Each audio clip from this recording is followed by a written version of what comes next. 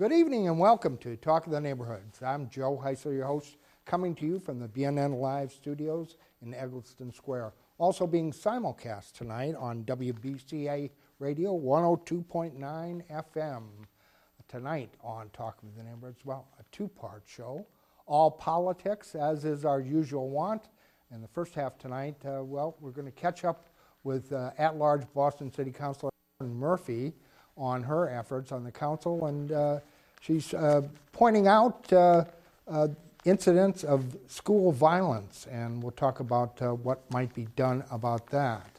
Then on the second half, we'll shift gears and we'll do a little reflection on the mayor's State of the City speech with an old friend, political analyst Joyce Ferriabough will be joining me. All that and more tonight on Talk of the Neighborhoods. Stay tuned. We'll be right back.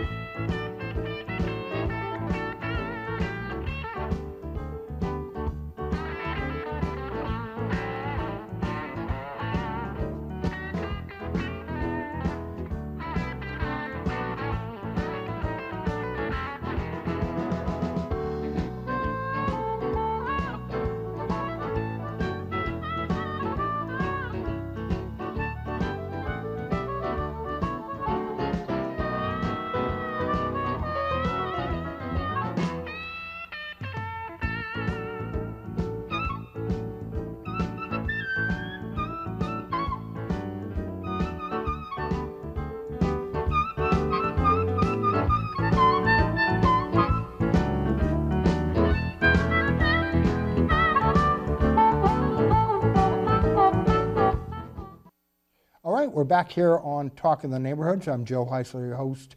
Tonight, a two-part show, and in this first half, joining me is at-large Boston City Councilor Erin Murphy from Dorchester. For 22 years, a teacher in the Boston Public Schools, and there's been some disturbing incidents of late of violence in some of the schools, Boston Tech, and also recently Latin Academy, and here to talk about it with me, who's following these issues closely. Is this an uptick or a surge, or what? Sure, I was wondering the same thing, and one of the reasons why on the council asking for the data, and last year had a council hearing on trying to get the data from the school departments to compare. And what I did learn, COVID schools were shut down, so many students, for almost a year and a half, kids were homeschooled, learning from home. So I compared it from the last full year in 2019, and we had an 80% increase in reported bullying, and we had a large increase from 430 incidents of sexual misconduct, assaults, to 744. Wow. So definitely an increase in reporting. One of the concerns that many parents and teachers, administrators who work in the system who are willing to talk about it say that reporting is one of the concerns, that they're often discouraged from reporting incidents. So that's something we also have to address. So even if you had been able to get the data, it might have been some of it might have been suspect. Yeah, and that came out of the DESE report. If you remember last year in the spring, we were going through the audit that DESE, the state came out, and we almost went into receivership, but we still signed an MOU, and one of those is around making sure that communication and reporting is happening. Well, now, and that's one thing, and don't get me, I don't mean to downplay, bullying or sexual assault or verbalizing some of that stuff, but some of these incidents lately, the one at Boston Tech, disturbing. It was three kids were stabbed, if I understand that correctly, and that's not the first time that happened. No, it wasn't. I mean, what do you think's driving this? I mean, you worked in the system. I did for over 2 decades. I'm sure you saw some stuff, some unbelievable stuff. I did, but you know, I always taught the younger grades, so I have to say, didn't always see what I'm hearing and seeing now, but not naive. We're a big urban school district, so of course there's going to be, you know, some incidents of violence, but how are we battling it? How are we addressing it is what I really want to get to the root of. Mental health support's absolutely needed. We know coming out of COVID, so many of our kids, I mean everyone, seniors, adults are struggling coming out of that isolation, and we are investing in mental health supports and social workers in the school. One of the things I'm really advocating strong for is more investment in athletics, arts, before and after school program. We really have to have supports for our students. But the previous superintendent, Brenda Casilius, really read that Police Reform Act in a way that most cities and towns didn't, and really blocked the Boston Police out of the school system and changed the role of our school police officers. We now call them school resource officers. Are they actual police officers? No, they lost a lot of their ability, to step in. So they, not just lost their uniforms, but lost a lot of their other abilities. I know there's pushback from some people that say, police or metal detectors in school is going to be the school to prison pipeline. I don't agree with that at all. I think, every student, every teacher deserves a safe school environment. And the reality is that our children are, and we had a first grader bring a 6-year-old bring a loaded gun to school. I was going to say, when you hear something like that, I mean, it makes you think. Right, so there has to be a balance. Councilor Flaherty and I sponsored a hearing that we're holding next week, and that's to really bring Michael Cox, the police commissioner, the superintendent, and this time I invited Jerry Robinson from the school committee to come and talk to us about what is the relationship going forward, because we heard many times that police had to file 51As against principals. When an incident was happening, they were being locked out of the building. So in no way would a police officer ever be assigned to a school. There's this idea that we want police officers assigned to buildings. The school resource officers need some of their responsibilities back, but it's the relationship and communication with the police department. If someone needs to call 911 because there's been a knife, you've probably seen some of the videos that go around a lot now, the fights in the hallway that turn. Awesome. I get lots of text messages and videos. And you don't know if that's just because social media is so prevalent now and everybody got a phone or whatever, or if it's something new. How was it? Were police assigned to schools? No, so we have community policing, and our community policing is a national model, right? Towns and cities across the country look to our model of community policing. Can we do better? Of course. But there were always community police in every neighborhood that they weren't assigned to a school, but they were if it was in that district and there was an incident or there was a need for the community police officer to be called to the school, they were part of the communication. The beginning of the school year, if you remember the gunshot that was fired at Burke High. Yes, I do, yes. So the story is that he went in the back door, so didn't go in the front door, and then went out the front door. So he had the loaded gun in the school, but it was after the fact. So then we had 25 cars, police cars storming up Blue Hill Ave. Wow. And, so a lot of times the police say, don't call us after, let us be part of that. Right. Well, and what's been the response of the school department? You have a new superintendent. This is not Brenda Casilius. This is Mary Skipper. Yes. And is she more open to we're going to have to see different ways to kind of address this? I've spoken to her a couple times, and we addressed a letter to the mayor and then wrote another letter around safety concerns, because 2 weeks ago at the school committee meeting, the Council of Great Schools, one of the audits requirements from DESE last year is that the mayor and the superintendent agreed that a national agency would come in and do an audit. And they reported out 2 weeks ago at the school committee meeting that we have a real concern around safety in our buildings. As part of the audit? As part of the audit, something that DESE, and I said something we already knew. I guess we needed to pay somebody to tell us what we already knew, but that happens a lot in government. But one of the things was that we need to make sure that teachers can spend the time, because they found that teachers, when interviewed, are spending more time not teaching and having to discipline our students. So we have to figure out a way to make sure that teachers are supported and that, teachers can teach, or kids aren't, because the academic level of so many of our schools is also low. Yeah, well, and it has been for a while. So, and then add in the pandemic and all of that. It only makes it worse. Yeah, and what's been the response? Well, and you mentioned the mayor. Has she been? She didn't mention any of this in the State of the City, but she had a lot of other things on her I think, plate as well. What did she say at the end? We'll talk about the schools next year. Yeah, we'll talk about the schools next year. Well, and hopefully, because, kind of over the years, there's always a lot of talk about the schools, but not always a lot of action, or there's attempts, but not a lot, of progress. And, and don't get me wrong, I'm not suggesting it's easy. I mean, it's a very difficult, difficult environment, learning environment, and a lot of times, though. And I see it now. I started as a school teacher, right? What's missing here? So when I was a teacher in the classroom, I could tell you what was missing from my point of view in the classroom. And now that I'm a city councilor on the, decision-making side, to me, I'm really seeing that politics gets in the way. Yeah. That people's opinions start to, shadow what. Because at the end of the day, for me, we need to do what's best for our children. At Young Achievers, we had that student recently, and that's an elementary school, told her teacher she was afraid to walk home because she was getting messages she was going to be jumped. And the teacher walked her home, and just yards from the school, she was attacked. The teacher, they jumped on her face, kicked her. She had traumatic eye damage. The student was attacked in front of other students. When the cameras all came and interviewed, there were many families that said, my young fourth, third grader watched this happen.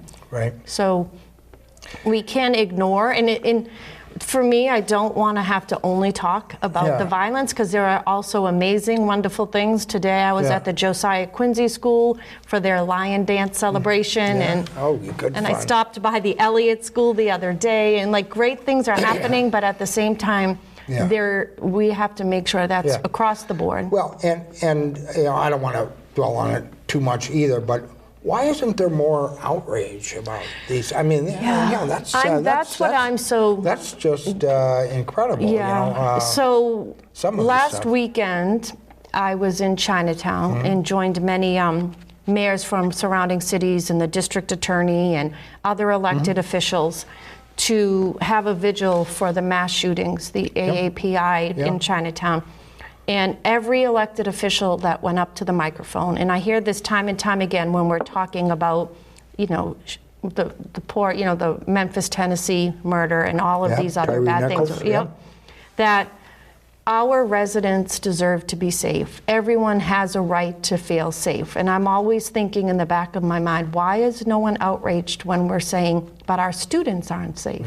And the data shows it. It's not just, I've been labeled or attacked saying that I'm doing, this is political for me, that I somehow want my police officer friends to get, have full-time job.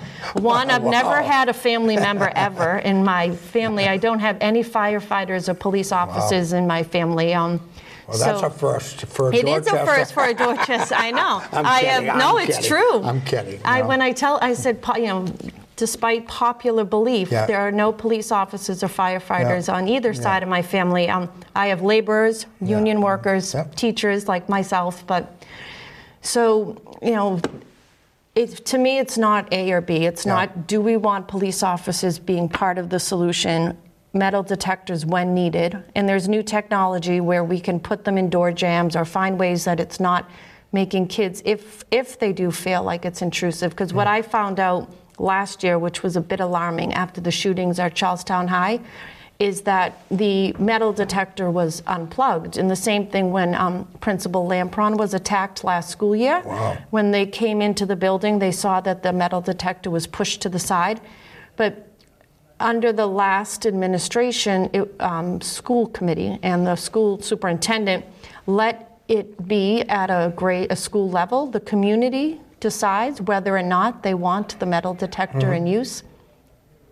To me, I don't think that should be a school-by-school decision. Is there, it always comes down to funding, doesn't it? Is there money? There's money. I just saw the superintendent just released her budget. I think it's 1.4 billion. Yeah. An increase of 65 million. Is there money there to, if the decision was made to put metal detectors in? Absolutely. Yeah. And the money's there to make sure that we invest more than $72 per student on athletics. Yeah. And there's money there to make sure there's before and after school quality programming, and there's money there for arts and everything. There's money there. We have one of the richest school department budgets, and 1.4 billion, but we also, right now, we have $1.7 billion because the school department has another year to spend ESSER funding, which is the federal relief. That's right. Yep. So there is money there. We spend over 150 million on busing students. We're spending close to 100 million on keeping empty seats open. Yeah, my guest last week was talking about that. They're changing the name of it. It was called Soft Landings. Yeah. Now they have a new name in the budget, I heard. So I'm going to have to dig through that to see what are they going to call it. But they're, money has to be. And if they don't, do you have support on the council to, kind of force them to prioritize some of these items? Are you thinking along those lines at all? Sure. I mean, it's early in the process, no doubt about it. So. And so there's a school committee that makes the final decision, as you know. But the budget season is coming. Yeah. Many times, most of the votes so far in this 13-member council are going 9-4. Yeah. But as it's going to be on my shoulders and my other colleague's shoulder who wrote letters to the mayor and to the superintendent to continue advocating for the students and seeing if others will come on board with us. And for me, what I'm really worried about is what is it going to take? Right. Is it going to take another attack? Have you gotten a response from Mayor Wu, though? Not yet. No. Nothing, no. No. Still waiting. Well, as she said, it may be next year before she publicly addresses it, although it doesn't sound like it can wait that long. No. We've got just a few minutes left. How's this going? This is your first term. Sure, How are you liking the love it. The political life? 15 months in. I know you ran before, and you did very well, but came up short. And this last time, you were elected at large, one of 4 at large, elected across the city. And what's it been like? And I know there's been some ups and downs on the council. And, Sure, I said after 24 years working with kindergartners, I can handle anything, right? It's been an honor. It's been wonderful. Yeah. And at large, I love, as you said, I live in Dorchester. Yeah. Councilor Baker is my councilor, and I love when I'm in my home neighborhood. But it's been great to be all around the city and meeting people and really advocating for things across the city. And I'm on the Committee for Public Health, Homelessness and Recovery, something that I've always, recovery's been something I've advocated for years, and been able to get ARPA funding last year for St. Mary's Center for Women and Children for the Gavin Foundation. I was born there when my goodness. My first son was born there. Also the Gavin Foundation or the Phoenix Gym. So really advocating for resources for those who are struggling with mental health and coming out of the pandemic, obviously. Well, huge issue. Yeah, seniors, isolation, all of this. The whole thing with mass and CAS, and I mean, just just incredible. I want to ask you about a couple of things. Sure. So what will be what are your priorities? This year, heading into an election year? Yeah. You planning on running for re-election? Absolutely. Yeah, okay, I have to wait to pull the papers, but yes, it's already an election year. Yeah, imagine that. It does go quick. Yeah, boy, and it's been a wild year as well. Lots of things going on. But and whatever happened to the whole issue of because you're talking about a lot of stuff as it related to the the schools, and of course the school committee does approve the budget for them, and you have to either accept it or reject it in whole, if I recall correctly. The school one. Yeah. What about the whole notion of elected school committee? Is that whole idea? We're having hearings again. Yeah. The council. It was a ballot question. Yeah. It overwhelmingly passed. Yeah. My belief is why it passed so overwhelmingly is it was a A or B. It's like, do you want to keep the status quo or do you want something different? And the only option for something different on the ballot question was an elected school committee. So to me, it was more of a referendum of we're not satisfied with our Boston Public Schools. The return on investment. Many families either move out or are choosing other options. Enrollment is dropping quickly. I'm open to a conversation about abolishing it completely, having a hybrid model. I get that.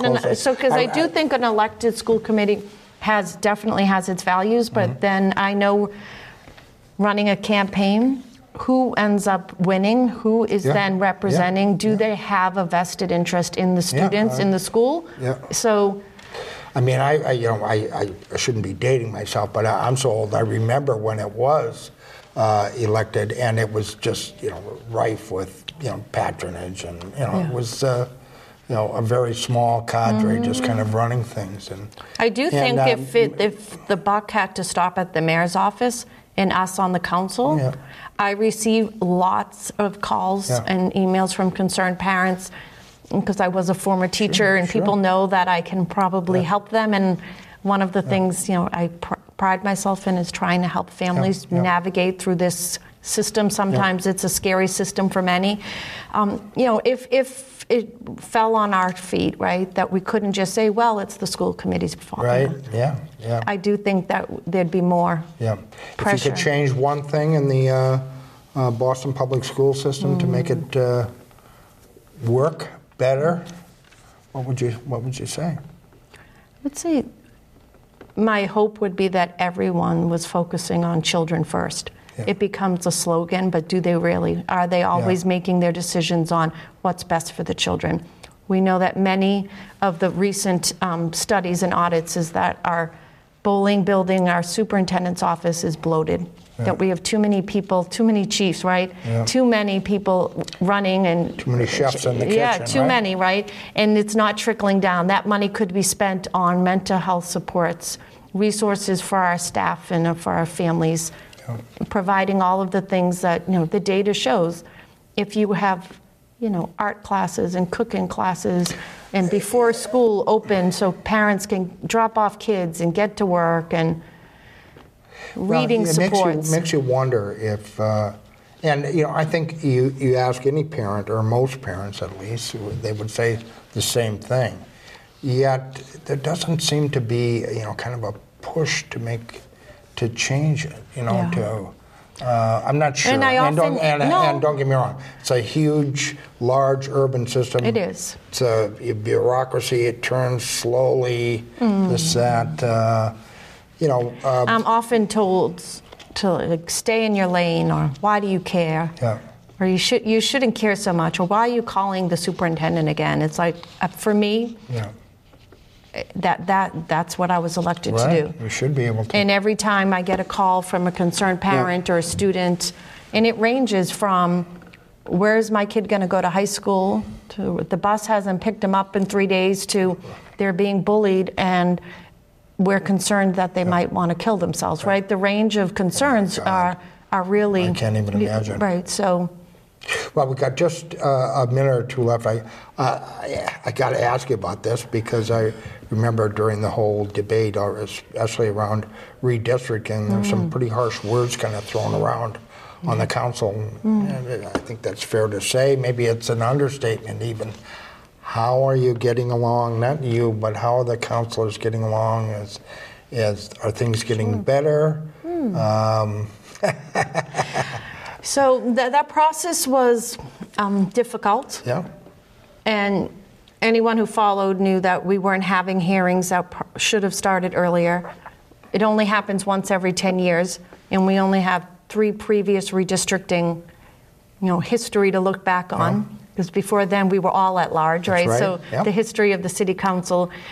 And then we had a shift in who was the committee chair. Right. After the after the allegations against Ricardo. Ricardo Arroyo. So and he was running for Suffolk County DA. We weren't having hearings. So then we have a new committee chair, and it was rushed. And for me, it felt like not everyone's voice was being heard, and it was more of a rush. And many, including myself, felt like maps were already decided, and that it was just more of a, check a box. Didn't affect you because you're citywide. I would tell, but like the schools, when people say, I have a hard time staying in my lane when I'm advocating for something I care about.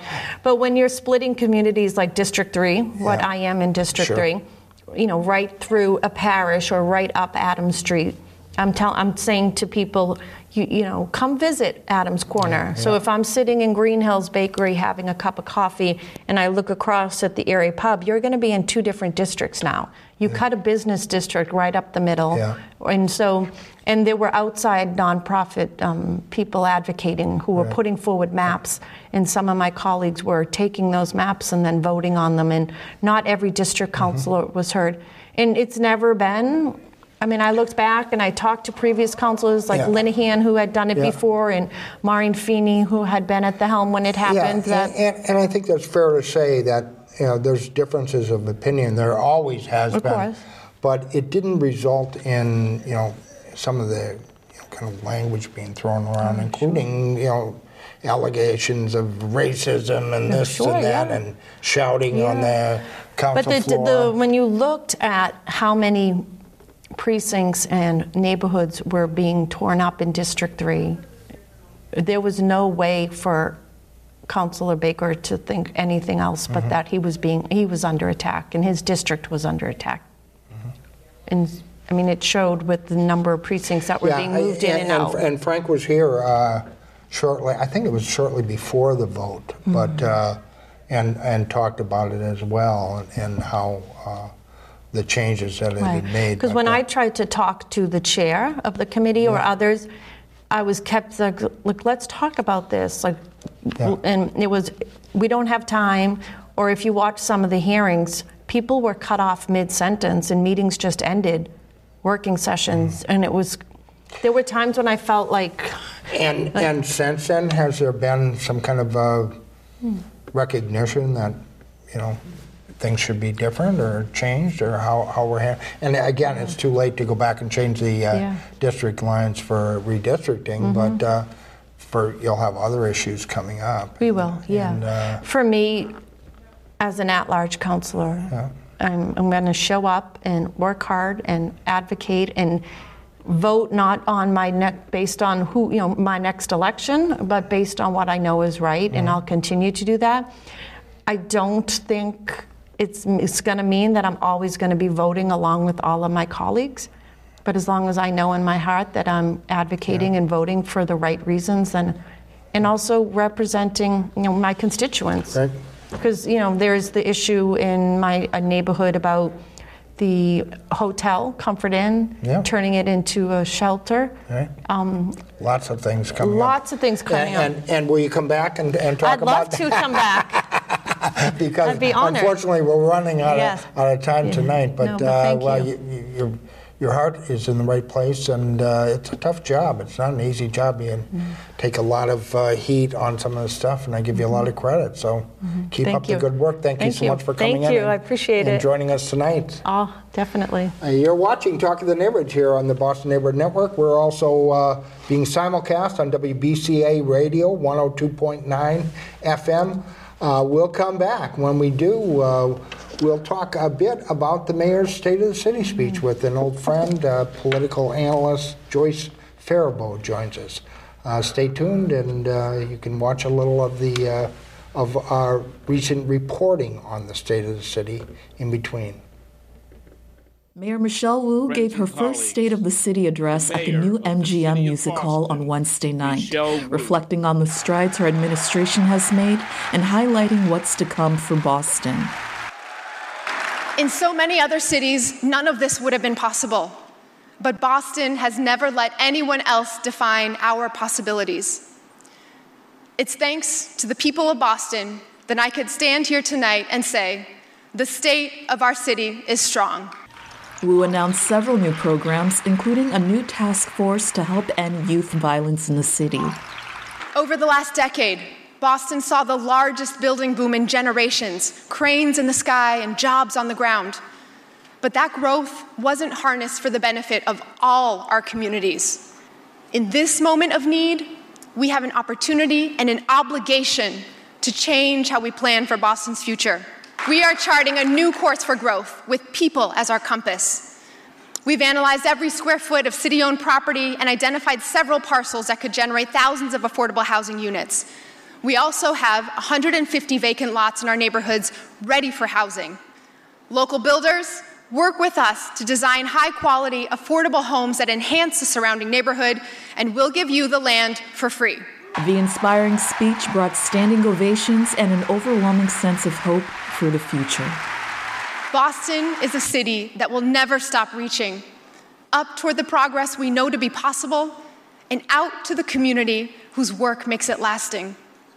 Thank you, and God bless the city and people of Boston.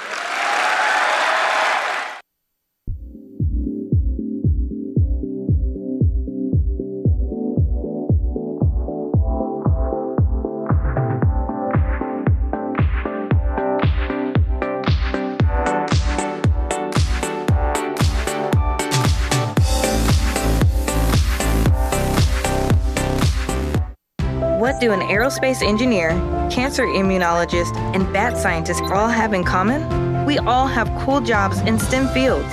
Whether it's building robots or learning to code, girls everywhere are finding their passion for science, technology, engineering, and math through positive role models and mentors. So dare to dive in, get connected, and explore. You never know what your future may hold. Learn more about these and even more cool jobs at shecanstem.com.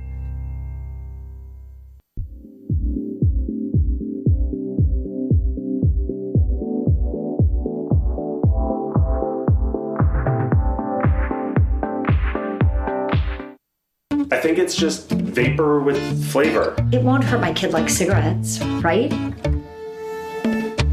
Vaping is safer than smoking, isn't it? There's really not even that much nicotine in them, right? My kid? My kid knows it's dangerous. Get your head out of the cloud. Today, nearly 8,000 kids will start vaping, maybe even yours. Learn about the dangers at talkaboutvaping.org. Hey, boss. You okay? Yeah, I'm good. You sure? I said I'm fine.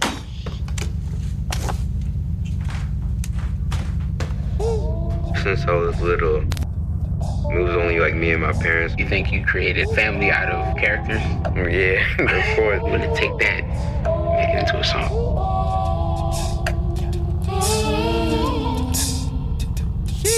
Me the babe, see you in the morning. With the frosted Superman, but it wasn't on it. And we lost it. In my head, in my head, in my head. Where you at, on the way out? In my head, in my head, in my head. Hey, son. Hey, Pop. You can talk to me. It's been really, really hard for me.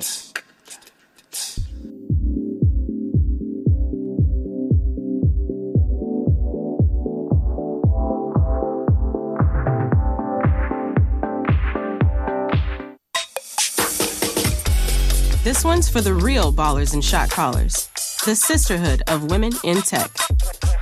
They're discovering cures, building apps, and programming the blockchain.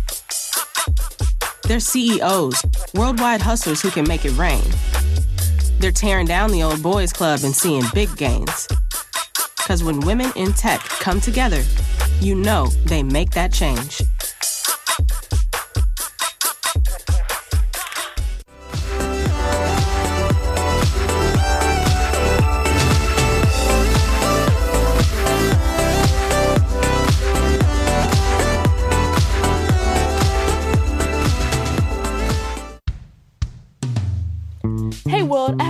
message is about safe driving. All right, let's go.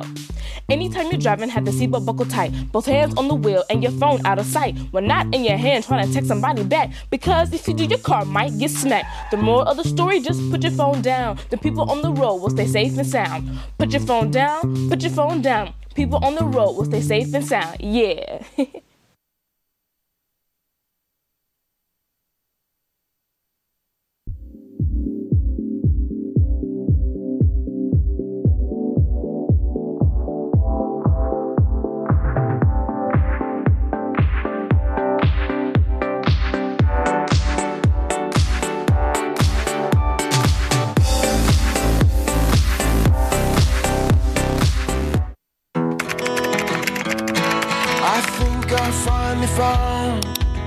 Hey, how you doing? Hey, Mason. Hey, Mason. Got a new house. It's looking pretty cool so far. A place that I call home. I'm teaching Louise how to cook some lasagna. It only takes a spark to make a fire start. The Dutch.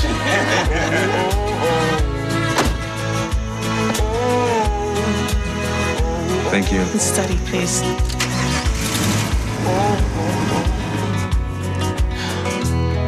I think I finally found a place to make my own. A place that I call home. This place that I call home. All right, we're back with more of Talk of the Neighborhood. Tonight also being simulcast on WBCA Radio 102.9 FM, and I'm pleased to have joining me on the second half, I call it political analyst extraordinaire. She has seen a lot of politics over the years, and I couldn't think of anybody better to have on tonight to talk about a little reflection on the Mayor's State of the City speech, and of course, all things politics in Boston. We're talking, of course, Joyce Ferriabough. Nice to have you here. Nice to have you, Joe. Thanks so much. Thank you. So what do you think of the speech? We just showed a bit of it, and of course there's been quite a little written about it and shown over the past week or so, but I'm curious your take on it because, some history being made as continuing to be That made. is true. Yeah. And, one of the things I like about it is it's like new and there's difference. Yeah. And I think that after coming out of a pandemic, it's kind of, exhilarating to hear some new and different things.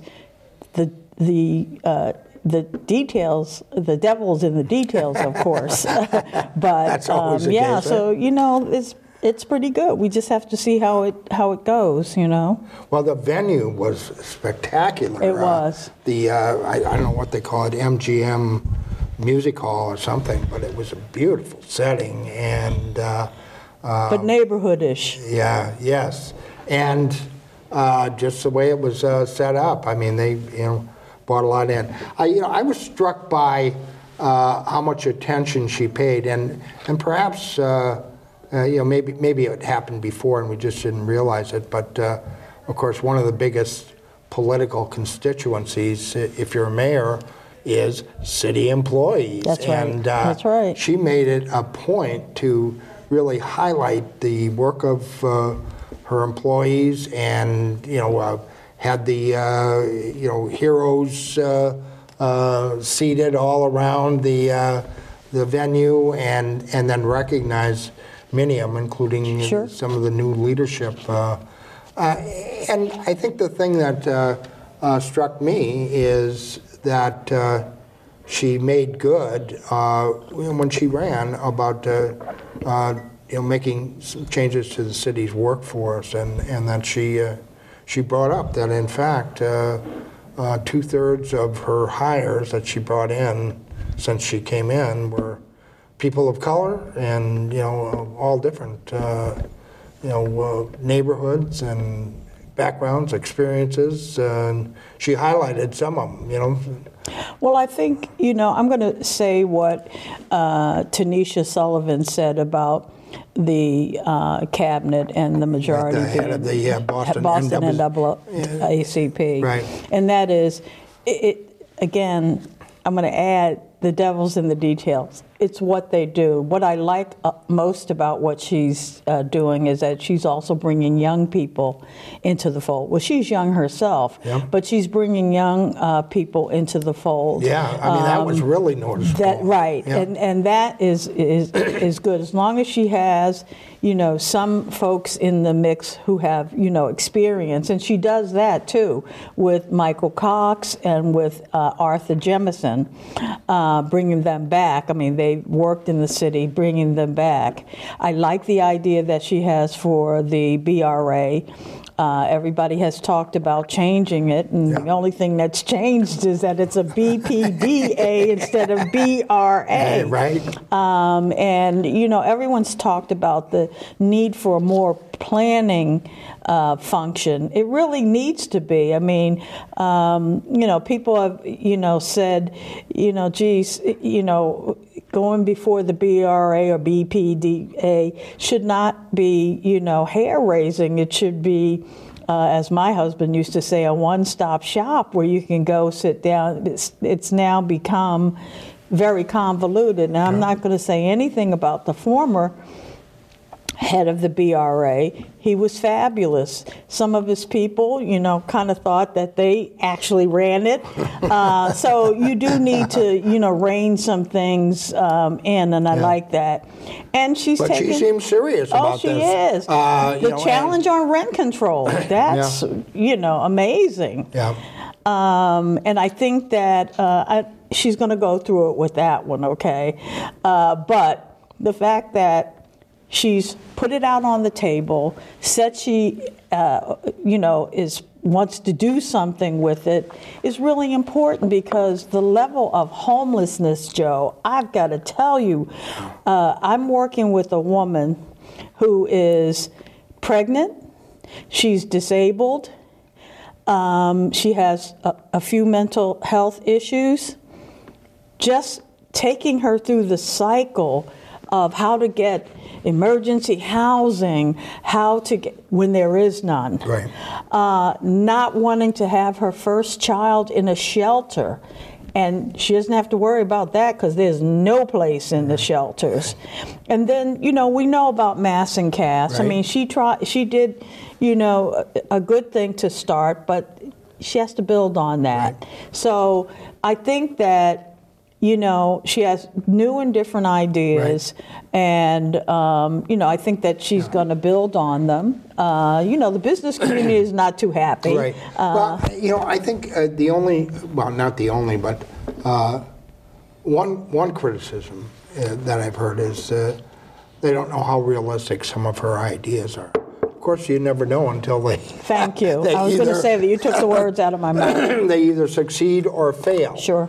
But she certainly, her proposal for rent stabilization, as she calls it, rent control, which a lot of other people call it, not clear whether that will go. Now, some people aren't happy because they don't think it's enough, allowing for a 10% increase, Others want it, much lower. And, of course, it takes, she will need the support of the city council. And the legislature. And then the big boogie man, the legislature, which there hasn't been a lot of support for it up there before. And I want to say this because I remember, working with my husband on instituting the linkage legislation at a time when, the focus was on downtown, and all the real estate interests were saying, you're going to kill the goose that laid the golden egg. I think that, you know, she's going to have to develop some of these ideas and get input from people, you know, to bring people together around it. But I think that we really, really need it. It's the same with the schools. I know that, you know, folks are wondering, when are we getting to the elected school committee? Right. I mean, we really almost went into receivership. Because for 30 years, there's been this like experiment, I'll call it, where everybody has tried and it's gotten bogged down into politics and our kids aren't succeeding. So, you know, she's got some tough issues after the pandemic. And again, she's going to need to listen, you know, on the development front, you know, she's got the inclusionary development idea that finally somebody puts in place, and she knows she has to do something about encouraging and building affordable housing because it's awful out here. Well, I've got a couple of questions, and the bottom line is she's going to have to expend some goodwill, some political capital to you know, if she wants to try and get some of this stuff through the legislature. She's got some friends up there that were supported her during the election, but you know, it's a tougher nut, and there's no doubt about it. And has she developed the kinds of I don't know, connections and goodwill with the people she needs to kind of push through some of these tougher issues? Well, I believe, and you know, no one's going to put it out on the table out in the open, that she has a good relationship with the governor. Okay, not that the governor doesn't need the legislature as well, but I think that after what people have gone through, they're not going to want the Washington, D.C. style, let's get to consensus by beating the hell out of each other. So folks, there's going to have to be some give and take because I think people will not stand it. So, you know, she knows what she has to do. She's a smart cookie. And by the way, many of these things that she's championing, she championed on the city council. Okay, she really did. And so I'm looking forward to, you know, seeing a few of the things come to fruition. And by and large, I'd say it's a progressive agenda. I guess the proof will be in the pudding whether there's, you know, support to you know, make some of these things happen. And also, but you know, it would seem, and just to you know, jump in here, but it would seem by virtue of the fact of the results that there is support to make these kinds of changes. Sure. You agree?